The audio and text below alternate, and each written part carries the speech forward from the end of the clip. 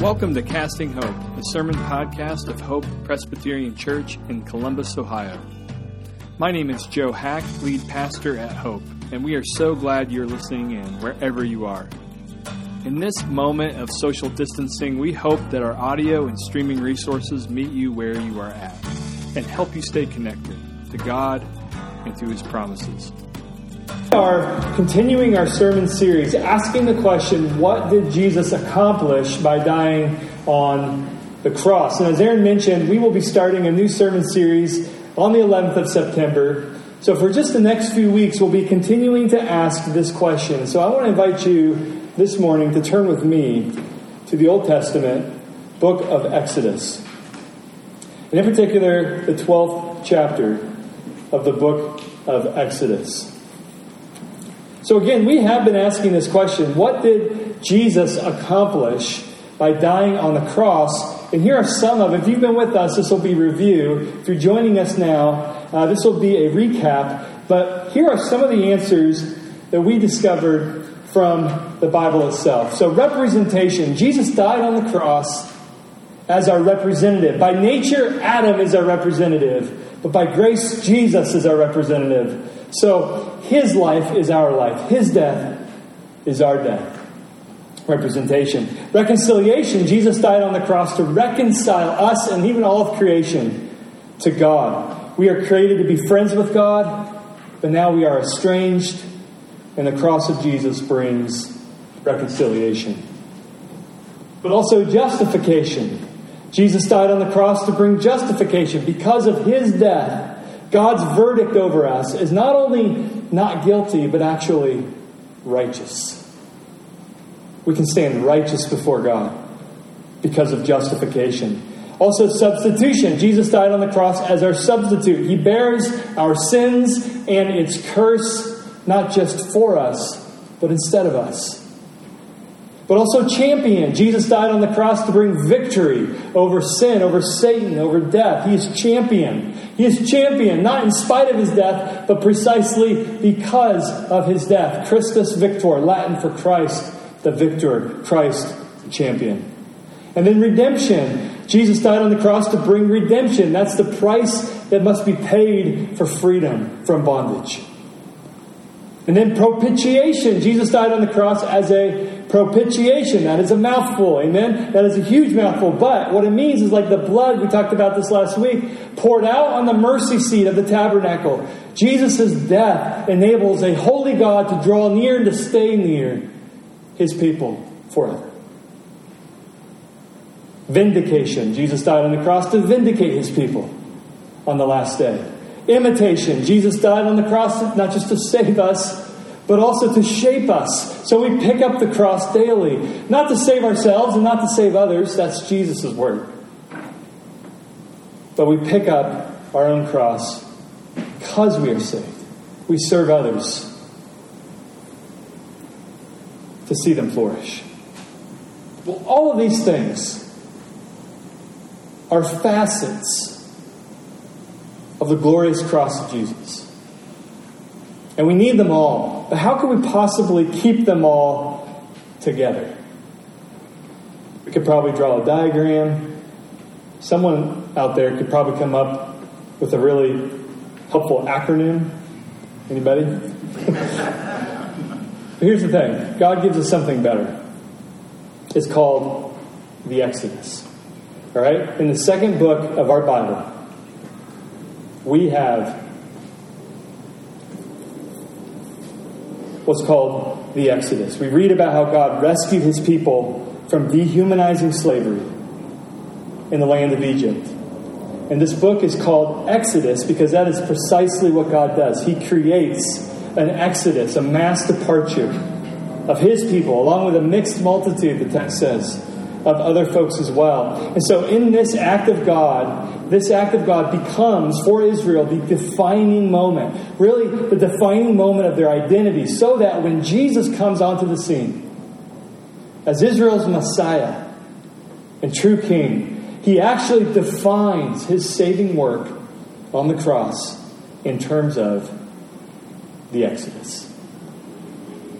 So for instance, there's an interesting detail in the Gospels when Jesus is talking to Elijah and Moses, who knew a thing about the Exodus, as we will see, on the Mount of Transfiguration. And Jesus describes his impending cross, what he's heading to in Jerusalem. The cross itself, he calls it my Exodus. A lot of our English translations will say my departure. But that is a huge, big bummer because we miss out on what Jesus is saying. Jesus is saying, in Greek, the text says, my Exodus. And so he's clearly connecting his cross to the Exodus. And so it should be no surprise that all that Jesus accomplishes on the cross, all the things that we heard just described, is reflected in some way, in shadow form, in the Exodus. In fact, according to the authors Andrew Wilson and Alistair Roberts, the Exodus is the way that all the various facets of the cross can find their home.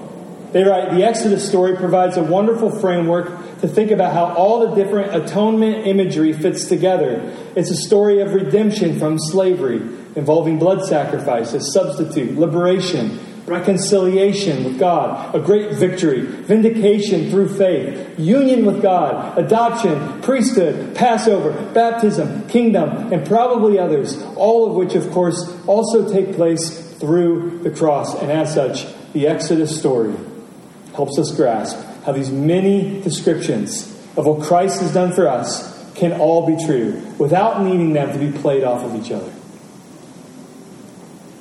Well, this morning we will be focusing on a key moment in the Exodus called the Passover. And we will be asking, what does the Passover tell us about the cross of Jesus? Last week I recommended a commentary to you all on the book of Leviticus. This week let me recommend to you one on the book of Exodus by Christopher J.H. Wright. In this morning's message, I'm indebted to so many helpful insights from Chris Wright. But before we get started, let's read. This is God's Word, chapter 12, starting in verse 1. The Lord said to Moses and Aaron in the land of Egypt, this month shall be for you the beginning of months. It shall be the first month of the year for you. Tell all the congregation of Israel that on the 10th day of this month, every man shall take a lamb according to their father's houses, a lamb for a household. And if the household is too small for a lamb, then he and his nearest neighbor shall take according to the number of persons, according to what each can eat. You shall make your count for the lamb. Your lamb shall be without blemish, a male a year old, and you shall take it from the sheep or from the goats, and you shall keep it until the 14th day of this month, when the whole assembly of the congregation of Israel shall kill their lambs at twilight. Then they shall take some of the blood and put it on the two doorposts and the lintel of the houses in which they eat it.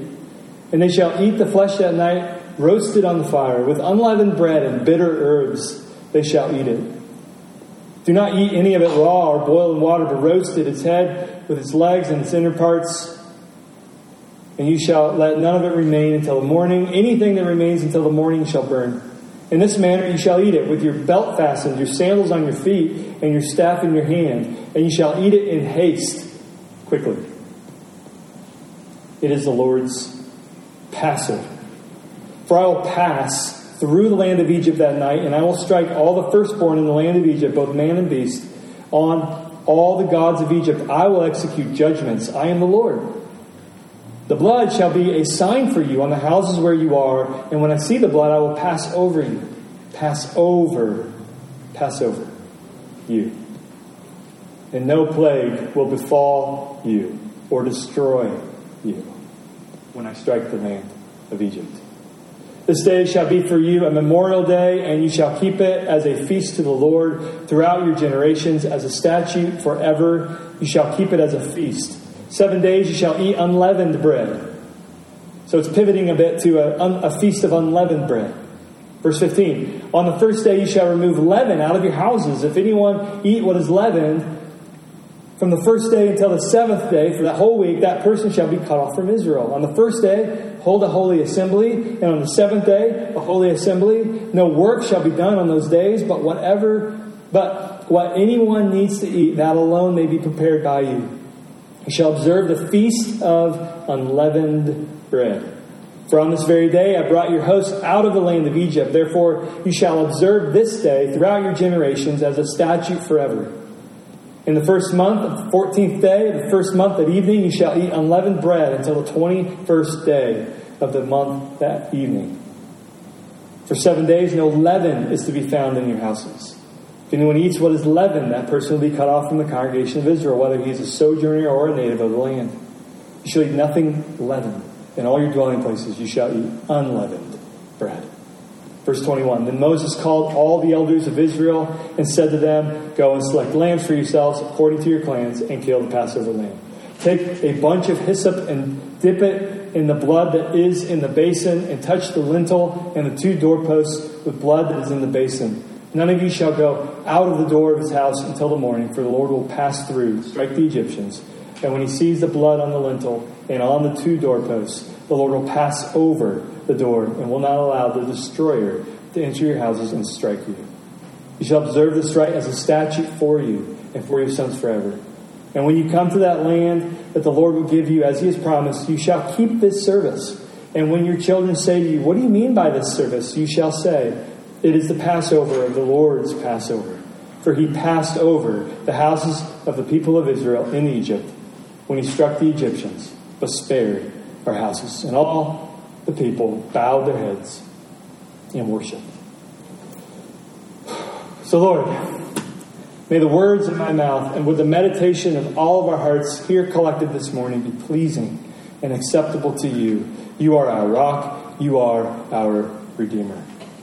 And Holy Spirit, would you open the eyes of our hearts so that we would actually see Jesus? That you would bridge the gap between this ancient text in our contemporary lives. And Holy Spirit, that you would open our eyes so that we would not just learn new information this morning, but that we would actually see the beauty of Jesus and worship him. That our hearts would be more glad in Jesus at the end of this time than it was at the beginning of this time. We ask this in his name. Amen. In my family, we love to ride bikes. And so a couple of summer goes, my 2 older kids spent almost every day riding their bikes to a place called Tarpey Woods. And in this woods, there are some rough trails, great trails for mountain bikes. But only one of their bikes was a true mountain bike. Which meant that by the end of the summer, our Trek road bike became unrideable. You might be thinking, but Trek makes great bikes, Joe. What's going on? They do make great bikes. But when you use a Trek road bike for a mountain bike, it doesn't matter how well built it is, it will break down. Why? Because that's not what it was made for. It was made for smooth pavement. That's what it was made for. Well, this sad story of sort of our broke down Trek bike is also a parable of freedom. In one sense, that Trek road bike was free from the constraints of pavement. But in a more real way, in another more important sense, that bike was not free at all. It was getting destroyed. Some have said that freedom is not so much the removal of constraints as the willing embrace of the right constraints. I love poetry. And most of my favorite poetry is poetry that is gloriously constrained by meter, by rhyme, by formal structure. So the poet Mary Oliver, she calls these things rules for the dance. In her book on poetry, she calls these things rules for the dance. In the best poetry, the constraints of meter and of form actually can liberate. Rules for the dance. It's like dancing. Anybody dance out there? Anybody know like formal dance forms? Then you know what makes dancing so liberating is the rhythm and actually the form of the dance. Well, folks smarter than me have pointed out that in a secular age that we're all living in, we have a half-baked understanding of freedom. We tend to think of it only as freedom from and not freedom to. So our concepts of freedom are not really freeing at all. Listen to how Roberts and Wilson express this phenomenon in their book. It's called Echoes of Exodus. They write, no matter how often we experience liberation from constraints, limitations, and oppression, we still find ourselves falling into new forms of bondage. So we get free from boredom and fall into slavery of distraction. We pursue liberty from prohibitions and fall into bondage of addictions. True freedom, they write, is more complicated than it looks. Well, if true freedom is more complicated than it looks, then where do we go for a full-baked version of freedom? Well, those authors recommend we look at the Exodus, and I agree.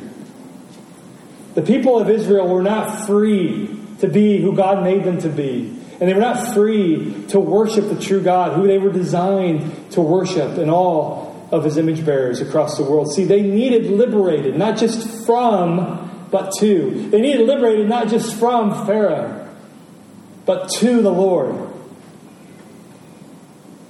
And so right away, we see that the path to true freedom is not just freedom from fill in the blank, but also freedom to the Lord and His good ways. That is true freedom. And this morning, in particular, we will see that the only pathway to true freedom is indeed through the Passover. How so? Well, in three ways I want to look at this morning. By giving us a true identity, a true security, and a true purpose. And so I want to first look at identity. The Passover gives us a true identity. After generations of body and soul-crushing slavery, God pulls them out and gives them a true identity. Their identity as slaves of Pharaoh was false. Their identity, though, as of the Lord is true. And the Lord gives them this true identity. And we see hints of this true identity in chapter 12, which we read together. First, by giving them a true calendar. A true way to keep time. So look at verse 2. The text says, this month shall be for you the beginning of months. This is a new beginning. Quote, it shall be the first month of the year for you. This is their fresh start. They kept time up to this point by the oppressive Egyptian regime. God in His grace gives them a new way to keep time. How we keep time actually says a lot about us. Have you ever thought about that? How we keep time says a lot about us. If you want to know about a society, you would do well to look at their calendar. How they order time. So it's the year 2022. Am I right on that? Yes. It's the year 2022. That's roughly 2,022 years since what? Since the birth of Jesus.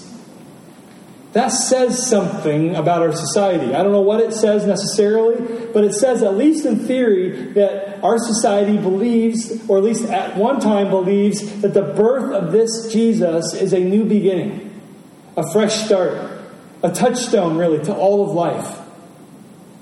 But if you were living in France, for instance, during the year 1793, this way of keeping time was thrown away.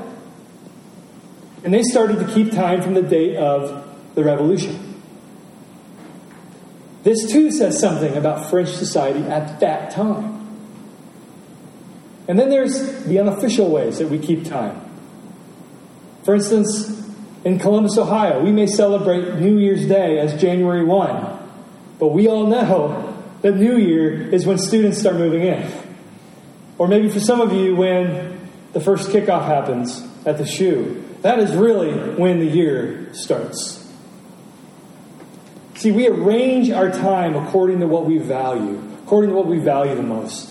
And so when God says, this is the beginning of your calendar, this is how you order time from here on out, God is saying, this is your identity.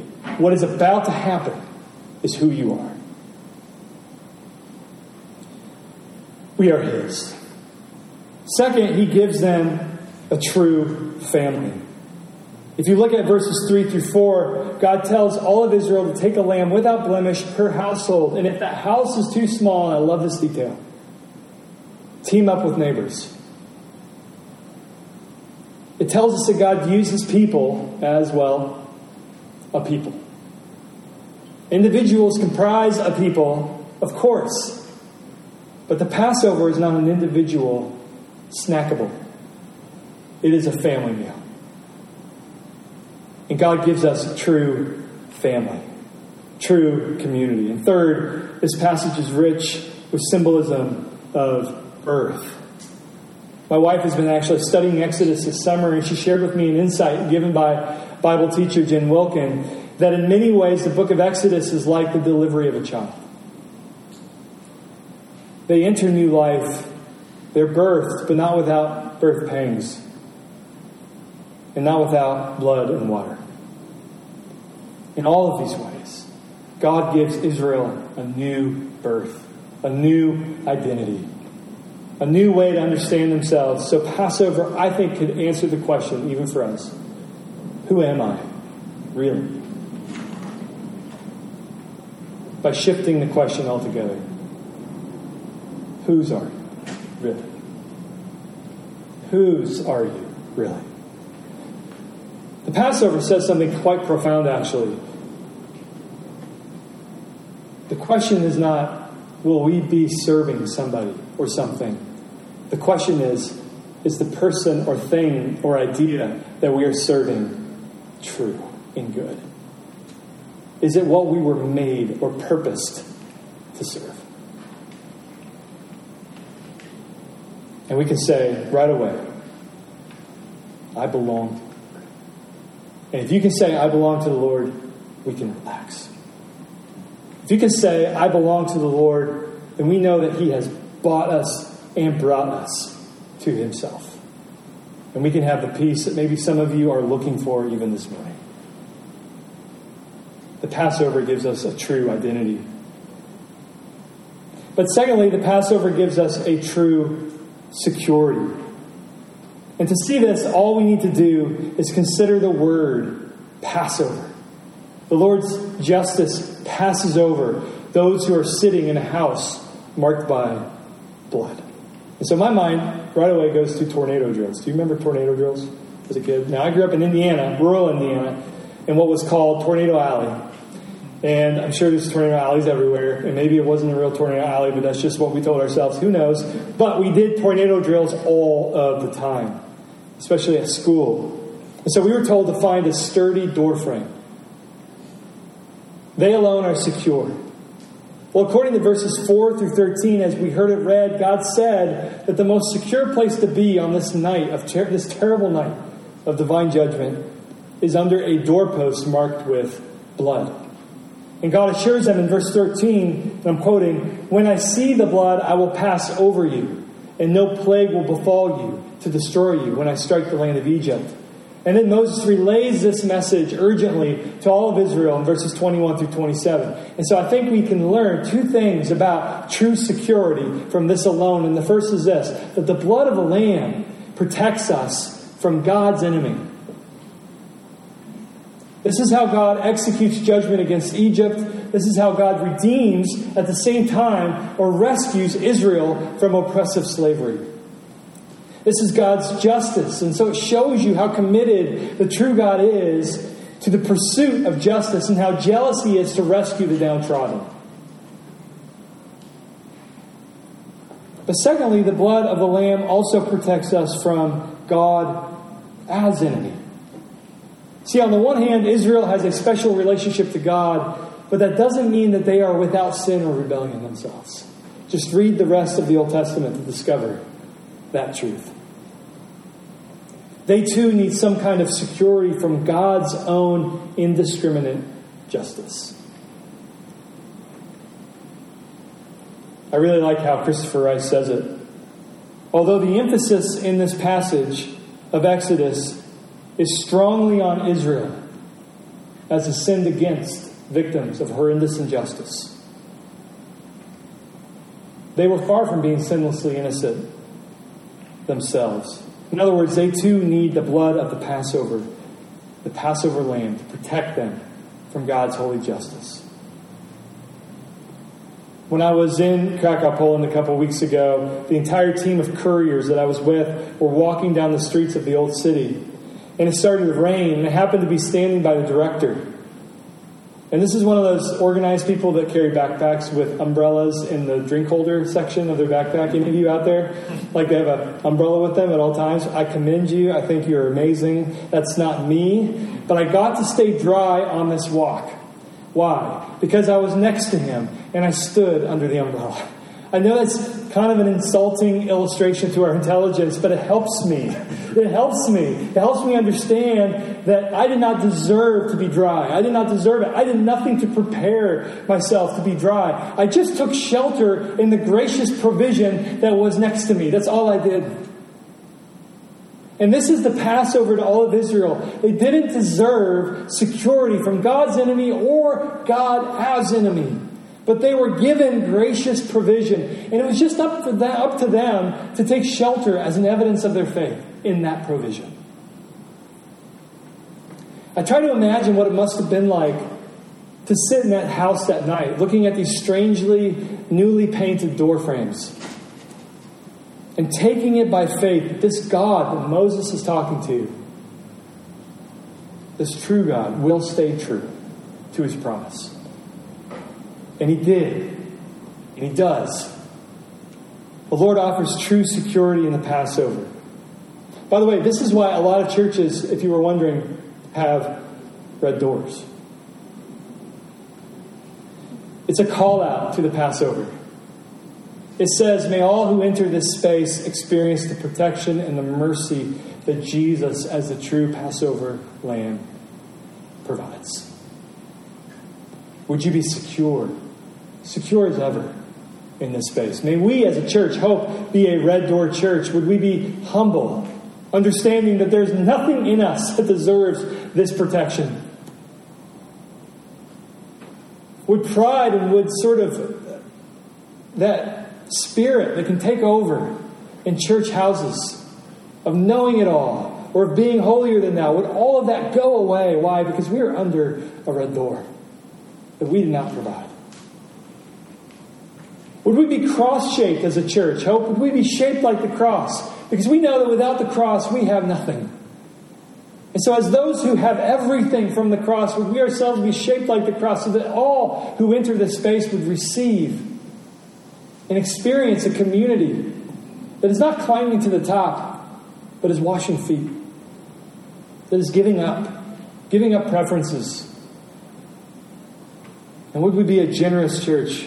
We have everything we need in this space. We are marked with the blood of Jesus on our doors. We have everything we need.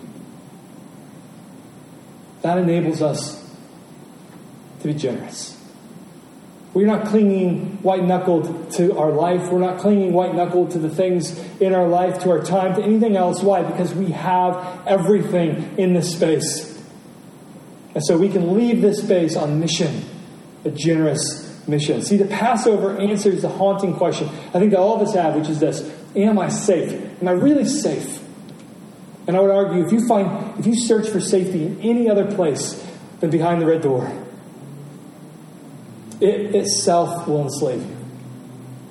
It'll be a new form of bondage and insecurity. So find it. Find it in the blood of Jesus. Which takes us finally to our last point here, which is this: the Passover gives us a true purpose.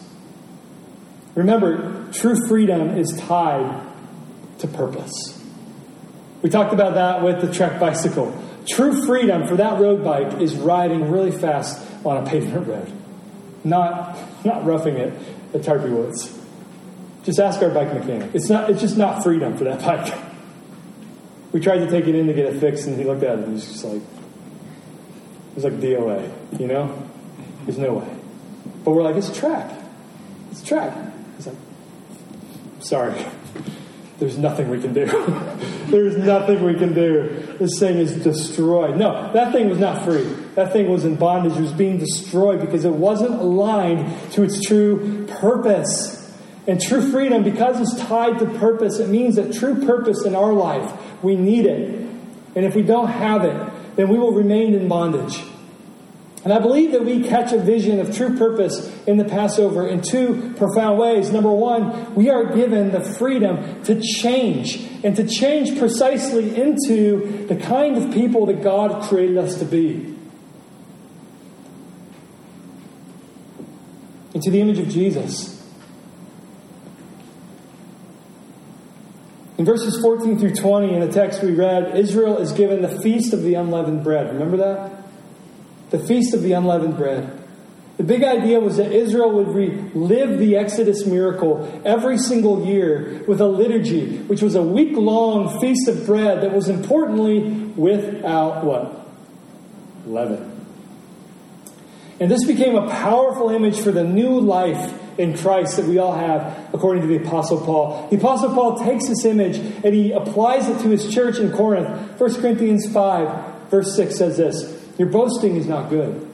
Corinth was a city in which it was much like any contemporary city today, where we are sort of living by our promotions and how we're viewed by others. And we're always sort of vectoring out, how are they receiving me? And am I climbing or am I going down? And you always want to climb. And so that was true in Corinth. It's true here today. And Paul just says, that's not good.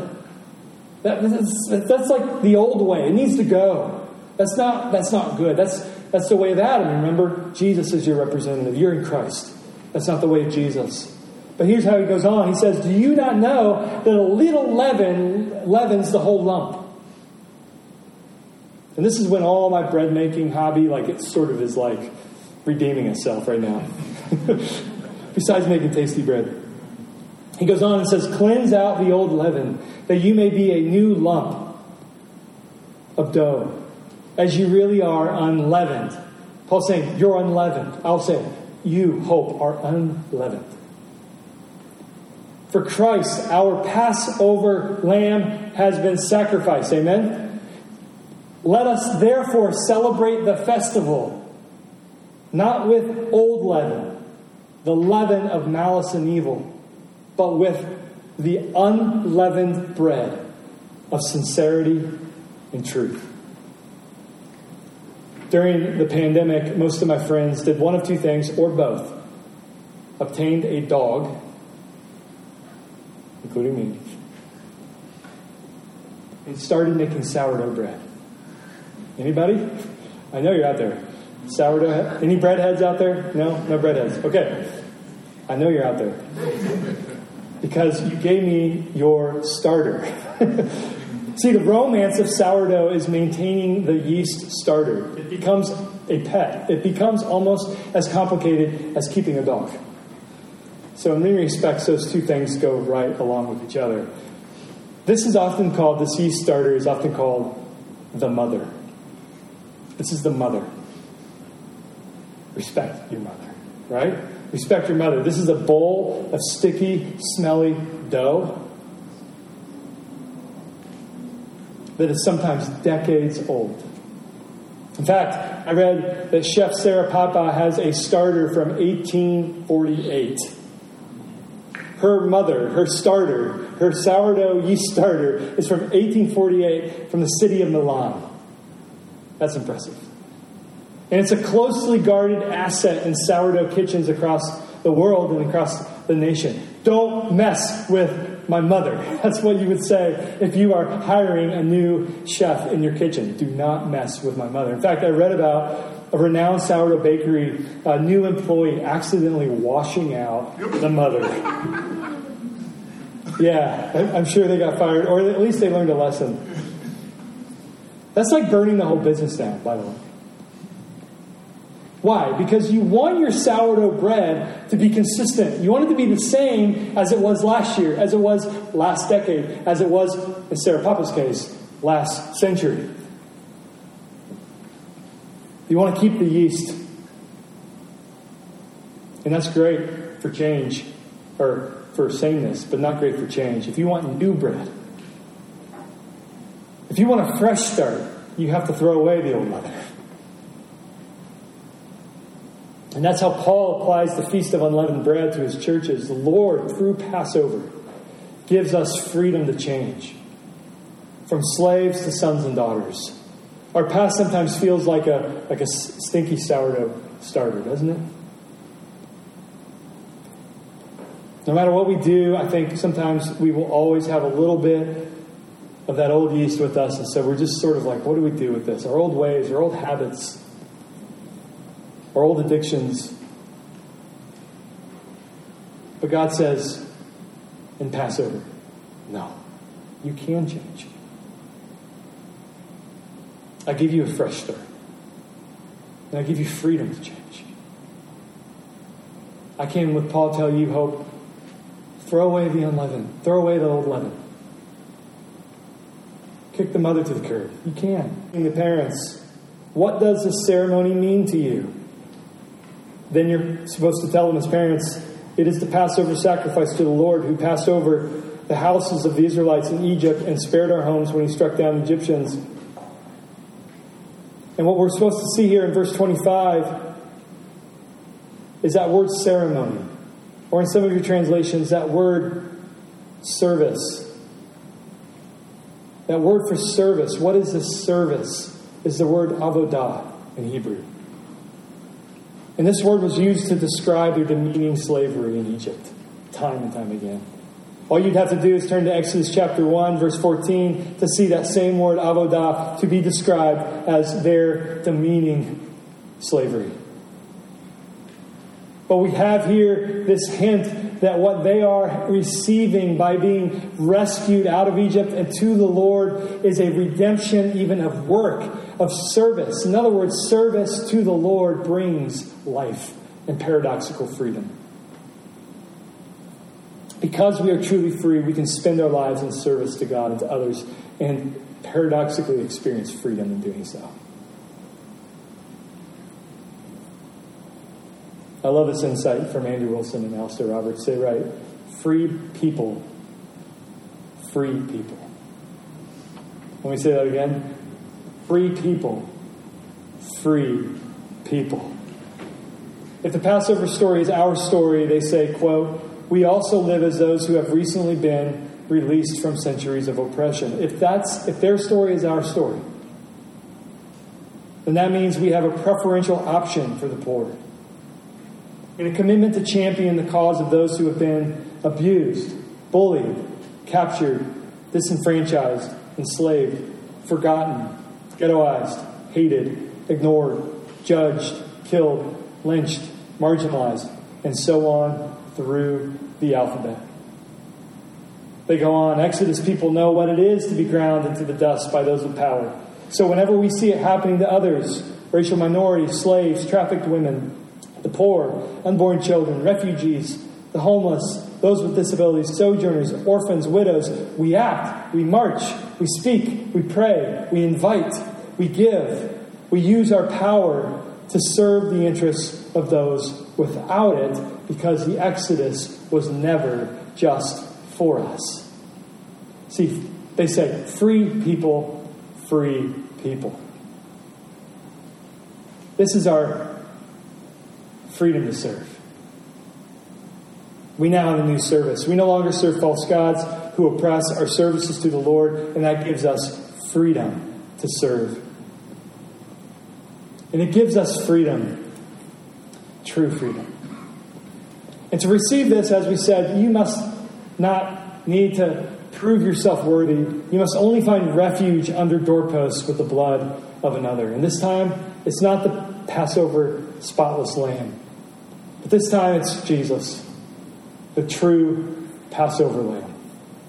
It's Jesus whose bones were not broken when crucified. It's Jesus whose death brings life. It's Jesus who, judge of all, stays the hand of his own justice on the cross to be judged in our place.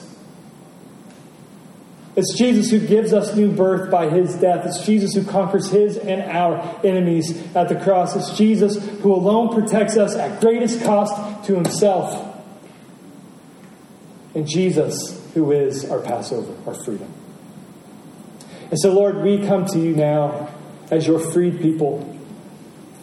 And if we have never come to you now, Lord, we do so now. We actually drop all of our allegiances that are enslaving us at this very moment, and we come to you to experience and to have and to receive the freedom we all want and need. We bring it now to you, our empty hands. In Jesus' name, amen. Thanks for tuning in. For more information about our church and for more resources like this, visit our website at hopechurchcolumbus.org.